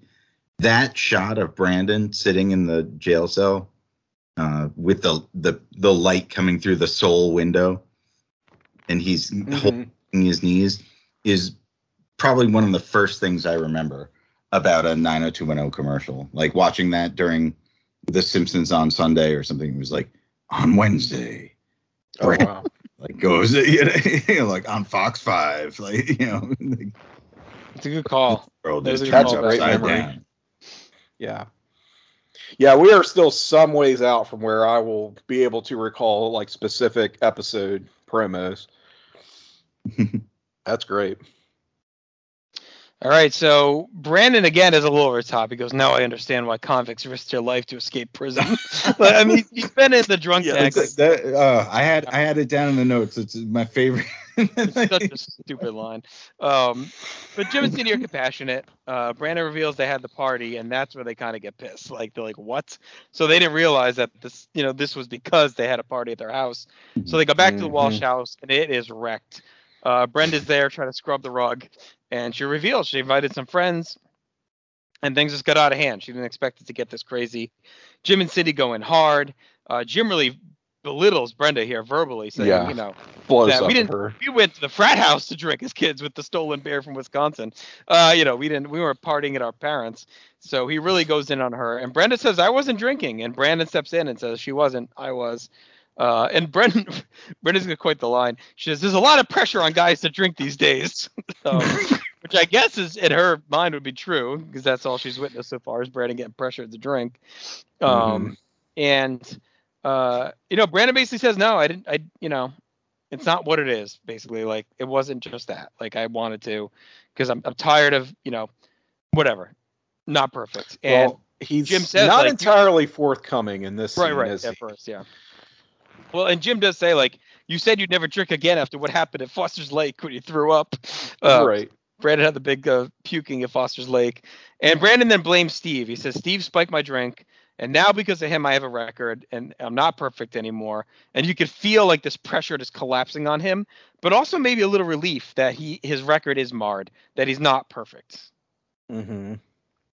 Yeah, a little bit of that, which, again, has been a continuing theme of Brandon's character and these just early outings. I do think, while I like to see the Walsh children take up for each other, I do think that their tone, given the events of the past 24 hours, may be a little bit misplaced. Maybe you pick that battle a little bit more strategically than just trying to give it right back to Big Jim there. I mean, he and Cindy were remarkably civil in dealing with Brandon, for one thing. I'm just thinking, like, if my parents ever had to pick my fucking ass up in jail, like I would have heard it all the way home and trash the house like this. Like they probably would have thrown me out, to be honest. Like I would have been kicked out of the fucking house. So, yeah, I just think they maybe should have counted their blessings here and maybe saved this one for the next day where you have the big talk. Yeah, I mean, tough to say because it's the morning. So what are we waiting for the next day? Just for cooler heads to maybe prevail, just a little cooling off period. I don't know that. I just feel like everybody's still running pretty hot after like just getting home from picking your teenage son up from, the drunk tank. Okay, so wait until after Brandon goes out and starts working on the bike. Yeah, something like that. Yeah. Yeah. Okay. But I can also see why they're also like wanting to do it now and why they're heated. Yeah, I mean, I had a similar incident like this, I guess, in high school. wasn't drinking carefully, but so I went. I might have told this on pod somewhere, but so prom night, we go out, we go back to my buddy Andy's house, and we're having kind of the post prom party there, and he was drinking, others were drinking, I wasn't because I had to drive my date home. I was sleeping in Andy, so the plan was to drive her home and then come back. So, my parents are. I wasn't, like I mentioned earlier, I was not someone who like was out a lot, like outside my group, right? Like I had a few friends who would go to a hockey game or stuff like that. But this was kind of like, all right, I'm out at a party. So I called them kind of early at like midnight or whatever. I was like, all right, I brought Courtney home, I'm going to bed. And they're like, okay. But in reality, she was still at the party. We're still up. So like 3 a.m, after the party kind of ends, I'm like, all right, Andy, take a ride with me. We'll bring her home. And again, he's like, out of it. So we bring her home, drop her off. We're driving back to his house, and we get pulled over. And it's like 3:30 in the morning. 2 cops pull us over, and they have you get out of the car, and they search the car because they're like, basically it's 3:30. You speed in, blah blah blah. Andy's trying to tell me to give them a fake name. Like they need my license. I'm like, I can give them a fake name. So I'm just like trying to survive. But now I have to tell my parents because the ticket and everything's going to say 3 a.m, right? So like, why are you out? Yeah. So I barely slept at Andy's. I go home in the morning, and it was the same thing. Like I just got home and I had to tell him, and we went right into it. Like I didn't get any grace period. But the story I did tell was that I had brought her home, and we were online, and she messaged me and said that she left her purse in the car, so I had to go bring it back. So that was the cover story. Whether it was bought or not, I don't know. They never told me either way. But funny enough, so I ended up having to go to traffic court over winter break. That would have been prom season. So like, 7 months later, I go in. Yeah. And they ended up suspending my license for 3 days. And 3 days. Yeah, and it seemed like a lot. Like I wasn't speeding that. Like it wasn't bad. I mean, yeah, just for speeding. Like who cares? So I go to pick up my license 3 days later, and they got fucked up. They thought I had already paid the fine, and I didn't, but they said I did. So I'd have to pay the fine. I got out of it. Oh. Okay. But then that judge got profiled like 2 years later for being abnormally harsh on situations like that. And he got like in trouble or like, I don't know, whatever happens to judges. I don't think he got disbarred, but anyway, he was under fire for being too strict on situations similar to mine. So it was kind of funny. Anyway. Oh, wow. So there's my JT, does this story all end with a crowd of people chanting Justin Rosero graduates? No, it was not in any danger. Now, if I had drank, this is the lesson, I guess, I would have been in a lot of trouble probably. Yeah. But at that point, I had not since age 3 had I had alcohol touch my lips between age 3. Wow. And 8, so yeah. I think it was in that summer before college. I finally had a beer or two, but anyway, Came out of retirement. stories for another day. All right, so Andrea checks in on Brandon at school, and I'm sorry, Brandon's outside. He's fixing the bike and makes a joke. He's like, tells Brenda, we can make it a tandem bike if you want, so you can drive with me. Or then he kind of gets a dig in. I don't think he meant it, but he said like, you can try and get your license again. Ouch. Yeah, because he tells her, he's like, yeah, we might be relying on your shitty driving, basically. Right, basically. So Brenda says Brandon lied about the spiked drink, and Brenda's basically, what's going on? Like, why are you so fucked up? And he snaps at her, and she walks away. So we go to school the next day. Andrea checks on him. He apologizes for being a dick, and she kind of hand waves it. So good on her, I guess. She's like, it's fine. Because deep down, I think she liked that he tried to kiss her and doesn't want to fuck it up, is my guess. Like, right. She realizes there's something there. Brenda tells Kelly and Donna about the fallout. But Donna breaks the news. She said, the word is this is the best party of the year. Everyone's buzzing about it. You guys did good. So Brenda's kind of feeling good that they had the epic party. And then the final scene or final moment of the scene in the school, David dedicates the song to Kelly, the song that they danced to. He says, this is for you, Kelly Taylor. And she is completely grossed out. So she went from Steve hounding her, and now David's in love. What a whirlwind. Okay, yeah. So, and by the way, there was a funny moment at the party, whatever song it was. I mean, I guess we'll find out what the real song in the episode was when we get to it. But David is telling Scott, oh, I don't want to go. I'm not going to ask Kelly to dance. I don't like this song. And then she drags him out to dance floor, and he's like, "Oh, this is my favorite song." And so it's like this has become their song now, which is, I'm eager to find out what it is, because I was gonna say, should we that's say it now or do you want to wait? I guess I didn't actually check myself, so I don't I do know what it is. We'll wait. We'll reveal at the end. We'll wait. Okay. So I like that that's a running gag, basically. All right, so Dylan checks on Brandon at the Peach Pit. Brandon says his hearing went okay. In 3 weeks, he can drive to school and work. And Dylan says, Brandon, you're lucky. And Brandon's like, yeah, I know. I'm lucky I didn't die. And he's like, no, you're lucky you didn't kill someone, you fucking prick. And he kind of has a heart-to-heart. He's like, everyone has a dark side, buddy. Like, you're not, everyone does. Like, you do, I do, and you have to control it. You got to figure out what it takes. And Brandon unloads on him. He's like, I have all this parental pressure. Here are my issues. My dad thinks I'm perfect and this and that. And Dylan does a good job. He tries to talk him through it. Brandon says he wants to drink again just to prove to the Walsh's parents that, it's his life. He can make the decision. And Dylan says, well, I got just the place for you. And Brandon's thinking, all right, we're going to go drinking. And instead we go to the high school, and Brandon's like, why are we here? And we walk into an AA meeting. And Brandon still is kind of like, I don't need AA. Why are we here? And Dylan reveals in front of everyone. He says, I'm Dylan and I'm an alcoholic. And, this is a pretty good message about this. Could have went a bunch of ways, right? Don't drink and drive. Don't give in to peer pressure. But I think the way they did it was good too. It's basically like people at this age can have drinking problems. Brandon's not alone. Yeah. You could be 16, 17 and need to go to AA. It's not just like an older person war veteran thing, right? Like everyone has this potential problem. You're not alone. And I thought this was really good bonding for Dylan and Brandon. And I really liked the scene with, him taking Brandon to AA.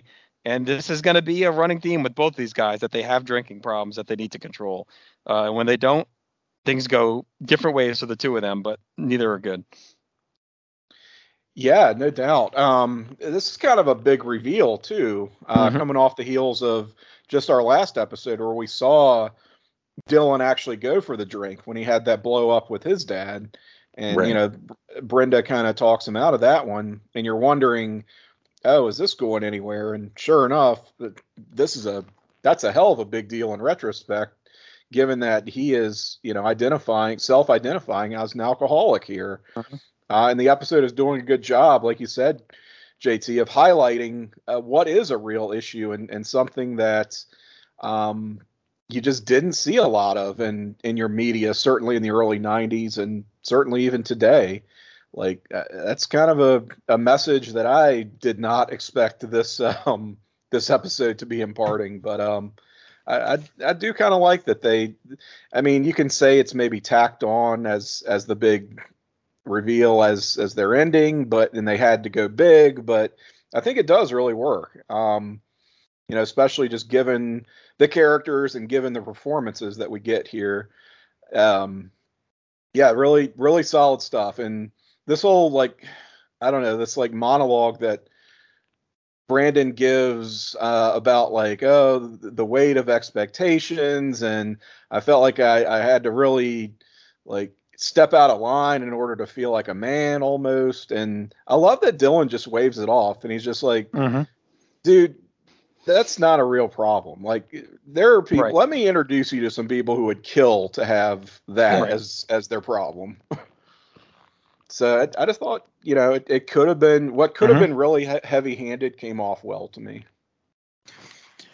And I think that kind of circles to what I was looking at the beginning of the episode, where the beginning was so heavy-handed. Yes. And was just overkill on everything, on, here are the evils of all of this. And then all of a sudden it was this nice kind of wrap up of, this exists in your culture. This exists in your age range. And you need to understand that there are outlets for you. And I think this was the first really kind of almost beneficial thing that they did on a 90210 episode. I can't think of something they did beforehand. All right, so we wrap up. Jim waits for Brandon. They have a good talk and kind of wrap things up. So that brings an end to this very good episode. A lot going on. The universe continues to expand. They continue to go after the kind of teenage issues of the day. Good messages. They have open dialogue ongoing kind of across the board.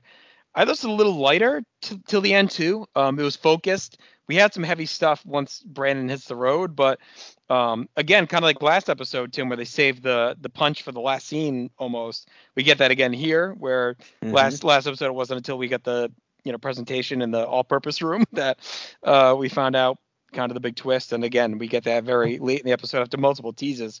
So, we saw a lot of growth for everyone except for Steve, who feels like he's going to reckon and coming soon. Like, he's been on the borderline of these things way too often so far, whether it was the, date rape stuff we talked about a few episodes ago, or this. Like, I feel like he's always on the edge of, maybe he's a good guy, but he's just got real bad tendencies and bad judgment. So again, JT, I chalk that up to, I'm not sure. Did they have that figured out so far? Right. No, I think he's, like I said, I think he's the de facto heel. Like, I think we have real, like, we'll kind of do the heel of the day sometimes, like with the ninjas on the beach and all that stuff. But I feel like Steve is meant to be like the day-to-day bad guy, where he's not really bad, but he's just like kind of the annoying person they hang out with that no one really likes, but he's just kind of in the group anyway. I think that's where they started with him, where he's the tension point when they need a tension point. But he is going to be eventually kind of shake that off and get through it and become just a cast member. Yeah, you're not necessarily supposed to like the character. He's there to serve that type of role. Yep. So we'll see how that evolves. I mean, Donna is still very much twisting in the wind, but I mean, there's pretty obvious reasons for that. Like, I don't think the writers even want her on the show. They're just sort of stuck with her because, nepotism. So, but right. I mean, she's still getting there, as we said. All right, why don't we get to our awards, and then we'll get to our trackers, and we'll wrap things up. So, Best scene for me, I ended up going the Barnetts in the hot tub, which Wow. There's a lot of options. I just really like. I thought that was funny. There are a lot of options. I think I'm gonna go with my favorite drunk Brandon line, which is when the cops show up and Brenda's pulling him aside, he does the very sarcastic, "Oh, like, don't have a cow." Don't have a cow, man. Yeah. Just anything involving drunk Brandon. Don't lay a finger on my butterfinger. It's so rare we get to see that, so I've got to highlight it when it does exist. My favorite scene is gonna be when we hear that Brandon is such a buzz crash, and then Steve pours half a shot of tequila into a full pitcher of tequila and says, "Oh yeah, this will straighten him up." Yeah, I love that too. Because I think it's just it's such a teen version of like, yeah, show them what happened. Right. I did have that tied for most important scene, Brandon's first drink, because it does kind of set again a big piece of his character. But I had that tied with the AA meeting, which reveals Dylan's big problem. So it kind of brings them together in this little symbiotic relationship that these two dudes seem very different, but at their roots, they have some of the same kind of dark issues brewing, which really tends to be daddy issues, right? I mean, that's both of them pretty much are trending that way. You're giving Brandon daddy issues? That's what you're saying? I'm giving him daddy issues. Like, at least in season 1 so far, any problem he's had is because he feels extreme pressure from his dad to be like the perfect son. Like, that's been well established, whether it's playing basketball. So he seeks out father figures in Duke and Nat. He does. I mean, I think it's clearly an issue with him. And I think Dylan's got the same thing, which is why Jim becomes like a daddy figure to him, right? And the Walsh family becomes the ideal family for him because he doesn't have his own. So, boy, we got a lot to discuss over the next 30 years, it seems. Yes, we do. Well, yeah, we're doing deep psychological dives here on these characters. This is we're going in hard. All right, Tim, what's important? I totally agree. Yeah, we've got a few options here. I think a minor one that we touched on is just, it's very stupid, but the confirmation that David can dance, apparently. Yes. he does his early 90s white kid thing that gets him over.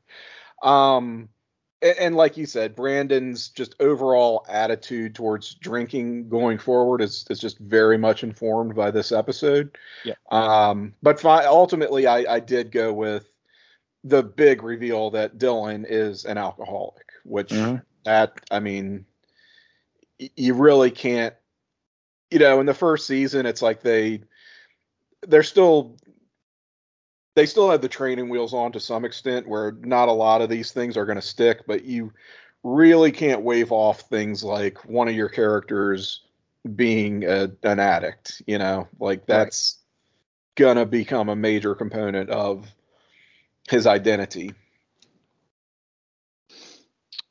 John? What's the category? Most important scene. Most important scene? Yeah, most important scene has to be Dylan at the end. It plays forward into a lot of episodes that we haven't discussed, obviously, and reveals that he's going to be having a deeper relationship with the Walsh family, not just with Brenda as her friend, but also with Brandon as his bro. So and they've had a little butting head so far, but this is they have. together. And I think this really kind of brings them tighter. Yeah. And he always I always think back to the David Spade portrayal of him on SNL. I think it was David Spade. It might have been Dana Carvey, but he's shrugs the whole time. He's like, "Oh man," like. And that's what Dylan was so early on. He would just kind of creep into these scenes and be like, "Hey, what's happening this weekend?" Well, and quietly steal the show because I mean, this is supposed to be a Brandon episode, and at the end, it's like, "Surprise! I'm an alcoholic," and you're like, "Oh, okay, this is a big deal." So surprise! This was an episode about Brandon drinking, but no, doesn't matter. The lesson we learn is Dylan's an alcoholic, right? Yep. All those years at the hotel. Yeah, and what else are you going to do? Hit the mini bar. All right, most 90s look out with the Jim and Cindy matching country club sweaters. Ooh. That's a good one. That's a good one. I mean, Brenda's hair and blazer at the Walsh party is pretty out of control. You get Brandon with the Canadian tuxedo at one point, but I think we've seen that before. So yeah, I got to go with the Walshes and their matching tennis or squash, whatever. Yeah, racquetball wear in the early morning. I'd go with Brandon's blazer combo at the second party. The one that he started to tear apart. I think I'm more drunk while he was getting drunk. All right, most 90s moment. I gave it a tie with the idea of house parties, which I know are still a thing, but they were really a thing in the 90s. That was it, and that was tied with Love Boat on late night TV when Cindy was going to bed. So I definitely have the Walsh house party. Most 90s. Most 90s. Teen house party. When I graduated university in 2002, we all came back home and we were like, "Hey, we never got to have a high school house party," and that was what everybody talked about when we were in high school. So let's try to run one, and we did the same. We went to a friend's house, and we went over to the liquor store and tried to ask people to buy us beer to do it instead, even though we could already legally. I'll say one of the most intriguing house parties I attended was a bachelor party, and the best man was a real estate agent, and he had a house that he was flipping and gonna and whatever take apart and rebuild we had the party there, and so he didn't give a shit if we destroy the house basically because it was gonna get kind of torn up anyway. So it was kind of a cool concept. If you have that available. My younger brother held a high school house party at our house, so I got to live vicariously through him when he. But I came home, and the next day I saw like the dining room table, the lacquered dining room table, was all marked up from people playing quarters on it. Yeah. Yep. That's not good. Well, JT, it sounds like you had a future episode of 90210 at House Park just trashing it. That's true. A house I was about to. As a component of just the house party is just the whole concept of parents going away for a weekend. Do parents even do that anymore? Just leave the kids behind at, that during age? COVID? During COVID, Tim? I don't know. I'm not a parent. I gotta ask. Yeah, I don't know. I guess we'll find out. I'll let you know in about 6 years. Just gonna drop them for a few days. I mean, I just feel like parents in the 90s did not give a fuck, basically. Well, I would get left. I would say as early as like probably when I was like 13. Yeah, I'd get left home alone for the night with like my sister. But my parents they never went away, and I just stayed home alone. Okay. Like ever until I was probably in like college, I guess. And even then, I don't think even at the house alone, I would have been like in college. Yeah, I don't know. It's the closest I came. Like I think I was like 16 and they went away, and we slept though like at my cousin's. But like I'd be home by myself for a while. Like the bus would drop me off at home. I'd do my homework and hang out, and then they'd like come pick me up at night to go to their house. But like I don't think I ever just like stayed at my parents' house alone without them there for like a weekend or something. Yeah, I think the general idea is that, hey, it's okay to leave students who are 16, 17 years old home alone because especially if they've been staying home alone for, 4 hours a day after school. And we're not going to be one of those movies because those are 1 in a million instances. Probably depends on the kids. Yeah. So I don't know. I just wonder if that's probably ends that up just away. With a bunch of girls showing up and drinking wine coolers and playing Super Nintendo or whatever. All right, best lesson learned. I went with don't ever listen to Steve Sanders at a party. Ooh. That was the root of all the problems in this episode. Don't trust the bartender. Kelly listened to Steve. Brandon listened to Steve. Like that, he was the root cause of every issue in this episode. I would say twofold. Don't drink and drive, but have the party anyway because it will put you on the map within your social circle. I mean, you heard Donna at the end there. It was the party of the year. Everybody agreed, and I mean, look at how popular the Walshes are going forward in the series. I feel like it really established them as, well, as Brandon put it, the place to be. You always have the party. Is what I'm saying. Why am I going to add on to that? Oh, and don't succumb to peer pressure. Yeah. All right, best hookup. Best hookup. I went the Walshes and the Barnetts. I guess I'll give it to Steve and Kelly because I don't know how many other opportunities it's true. We'll have to say that. So JT, what is your impression of what was the extent of the Walshans and the Barnetts off screen? Nothing happened. Jim and Cindy are too square to give into that night. She mentions that he, she resisted bucking the Bronco. It would have been tough. So did it get to a certain extent? That's what I'm wondering. No, I think that's it. I think what we saw on the tub was it. I think she was just being facetious. I think Cindy seemed closer to Jim to giving in though, which is surprising to me. You wouldn't have thought that. She did. She seemed like she was more willing to acquiesce to whatever their outrageous demands were. Like we got to get out of here, and if this is going to get us out of here, let's go. Yeah, let's just get it over with. All right, best quotes. I had a few. Kelly repeats twice, "My mom drinks, I sip." When Brenda says, "Don't be a drunk like your mom," basically. Kelly also had the great line, "15 minutes of fun, a lifetime of regret." Scott, "The same people ignore me at school can ignore me here." Kelly's as good looking as Christy Brinkley. David, and you're no Billy Joel. Scott. That's great. So much funny.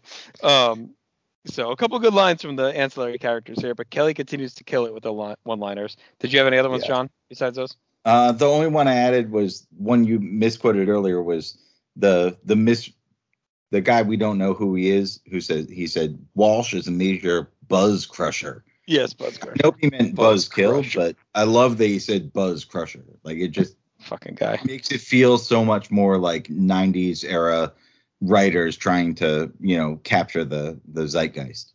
Well, if anyone out there knows who this guy's name is, let us know. All right, final grade. A great episode. I have it a notch below our other like top level ones, which are the Coke binge and last week's with Brenda and Dylan, which I thought was great. But this is still one of the best ones we've seen this season. So I went 7.5 out of 10, Tim. Ooh, so I gave last week a 10, and I don't think this is super far off from it. I gave Jackie Taylor, I think, a 9. This is comfortably my third. Jackie got a 10 from me. Yeah. Last episode got a 9. I want to go. Can I go 8.5? Yeah, I think it's good. We do halves. Yeah, because I think it's just a little below coked out Jackie, but God, not much. I almost want to give it a 9. Where would you put drunk Brandon against coked out Jackie? I know. No, it's not even I know. I'm sorry. I mean, look, drunk Brandon's awesome. Coke Jackie is like a fucking complete force of nature. Like she, Brandon did a good job portraying a teenager being drunk. Jackie was like Oscar level, like out of her fucking mind in that episode. Like that was one of the most compelling episodes of anything I've seen. Was her just going off the fucking rails in that episode. Plus the Office. JT, did you ever think about doing cocaine after watching that episode? Were you just like, forget this? Like, if that's gonna happen. It was more listening to Rocco talk about his experience. That turned me off for good. More so than watching Jackie. All right, so 7.5. You going 9 or 8.5, Tim? Where are you gonna land? I'm gonna go 8.5. You know what? Okay. Yeah, and revisiting. Thank you for that walk down memory lane with Coach. Yeah, come on. That was you can't. I mean, Brandon was good, but Jackie was next level. That was an all timer. What do you think? Final grade, John? All right, I'll go 8.5 as well. I think this is one of the top episodes you can have from this early season. And if your early seasons are ranking this high, then guess what's going to happen when Dave Mel's going to be given 12 Brendan, when we get into that. All right. Let's hit our trackers real quick. For new characters, I had the asshole classmate, who we never gave a name to, and then Bob and Trudy Barnett were the other name ones. Relationships, we had a decent amount here. I went Steve and Kelly, Brandon and Andrea, the Walshes and the Barnetts, and David and Kelly, who start their relationship as well, kind of as being in each other's worlds finally. And places and things, I had Donna's house and Palm Springs. So anything I missed there, you guys? No. Beverly Hills County Jail. Oh, yeah. Ooh, good point. Yeah, that county jail. Good one. Or drunk Axel Foley's old stomping grounds. There you go. All right. Finally, let's hit our songs for the night that we did not hear. The big reveal of this one. Yeah. So the scene the beginning where Donna's party, I guess it was in the beginning, but then again at Donna's party, So Hard by the Pet Shop Boys. Then at the Walsh house, the first song that plays is Goddess by Soho. And then David and Kelly's dance song is Don't You Love Me by the 49ers. Oh. Okay. Were you expecting something more? Yeah. I don't know. Yeah, maybe something a little more known. Yeah. I was. And with the Pet Shop Boys song from the first scene, it's what they play is kind of a grind metal. Right. Yeah. Oh yeah. The replacement is like it's really. I mean, I feel like I've heard the Killers or like Great Value Killers in some of these. Oh yeah. The songs definitely the fill-ins are more modernized. And then Reptile by Chris Luke is when they're showing the students at Beverly High. So there's the songs. All right, real quick before we get out of here, let's do our character rankings. So are we going Brando back at the top on this one? Yeah. Yeah, that's not hard for me. I mean, he's the star of the episode. So. All right, then I think the big question to me is it Dylan or Brenda next? I think the importance of the AA scene to me makes Dylan be next for me. I think Dylan's second star. Yeah. Yeah. Plus, he's so good in the scene talking to the cops. Yep. All right, so Brenda third. Yeah. So then we got this Hold on, mix. JT. Are you doing these? Are these by episode, and then you're gonna rank them together, or what? So this is kind of in this episode, and then it gets layered onto the total. Okay. So yeah, I would say Dylan this episode. Brandon first, Dylan second. Okay, go ahead. Brenda third, I think is. Yeah, Brenda third. All right, so then we got kind of this mishmash of Jim, Cindy, and Kelly. I think are the next tier in this one. I think. I think Jim and Cindy dominate the second storyline, so there's no way you can put any of the girls above them. Well, the question is Jim or Cindy higher? Who did you like better? Because of his demanding that she get in the bed with him. I think Jim. You're creepy. I like Jim being ready to go. Well, you also get the Brenda stuff with Jim. Like, that's part of this, too. Okay, yeah. The blow up with the kid. Yeah, you got a good big Jim. And then Cindy. And then Kelly. Would you go Kelly over Donna? Yes. Oh, easy. So I would go Kelly, and then I would go David next. Ooh. No. Whoa. What? How do you miss Steve, who's the big cat? No, I still go David over Steve. Steve was a creepy asshole in this one. David was way more chill, and like the dance stuff was good. The couple lines he had, the Kristen Brinkley. So what are we rating? Are we rating on like quality of character or like the impact of the character? Well, kind of both. Yeah, it's just kind of the overall. Kind of both, yeah. I just think Steve's a shitbag, and he comes off like a rapist. Like, so I don't know. Like, I'll put it this way: I don't think we saw anything new from Steve in this one. With David, at least, we got like some. He made up some ground. He danced with Kelly, and yeah, he's like he's pulling up.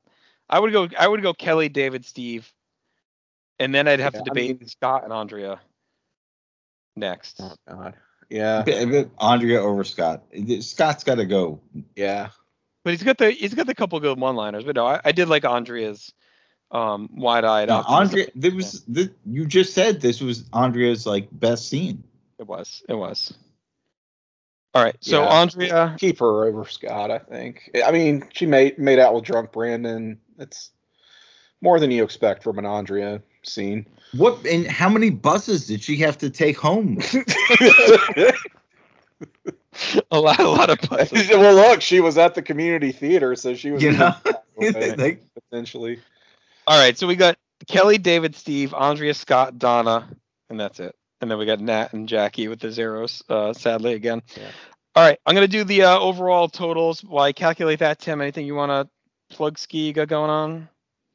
I would just say, look, make sure you subscribe to this podcast network, the North-South Connection, where you're hearing this podcast and a plethora of other great content, other great voices, in addition to JT and myself and John. We've also got some affiliate or sister podcasts that we partner with as well.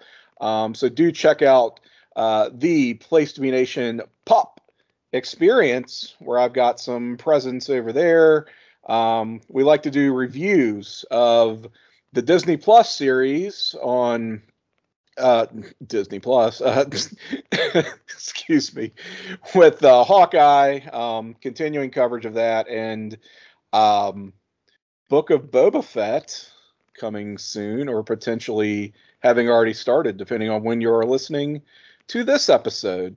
So check out Place to Be Nation Pop Experience. We also have Place to Be Nation Wrestling. I feel like I'm remiss in plugging Place to Be Nation Wrestling. A lot of great pro wrestling related content there, where you'll find a variety of shows, much like you will on North South. And finally, our good friend and former past guest of this show, Jennifer Smith, has her own podcast network called The Jenny Position, find a lot of good shows that Jenny puts together, hosts or co-hosts, and I am a part of some of those, including Talkin' Pop and The Journey Through Infinity. That is also with JT.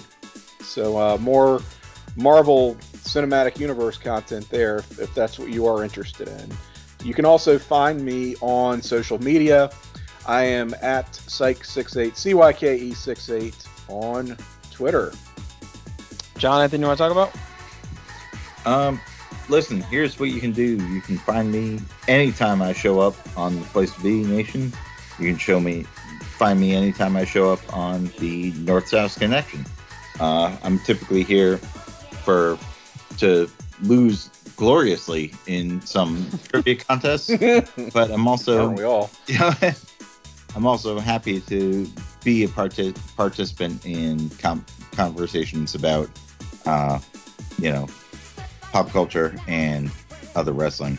So not much to offer you for that, but make sure that you follow these two.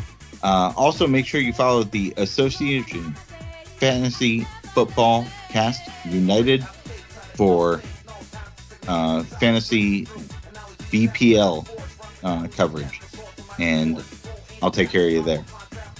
All right. North-South Connection, I think, Tim, you talked about it pretty well. Thank you. Appreciate it. Definitely subscribe to everything we have going on. Content dropping most days. NorthSouthConnection.podbean.com. You can subscribe on any podcatcher app. We'd love it if you give us a rating and a review. And also, like I mentioned, if you're interested in joining us as a guest spot on one of these episodes of 902 No So, just reach out to us on social media. We'd love to have you. Facebook.com/North-South Connection. All right, real quick, here's our character rankings up to date. It is the same order as previous, but there's some tightening in the middle. So Jackie,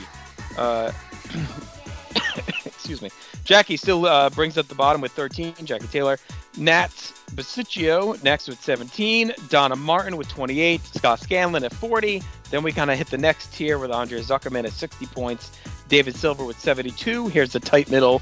Jim Walsh with 75. Kelly Taylor with 76. Steve Sanders with 78. So they're all kind of bunched together now, that group there. Then we kind of get our next B-plus level, which is Cindy Walsh at 85.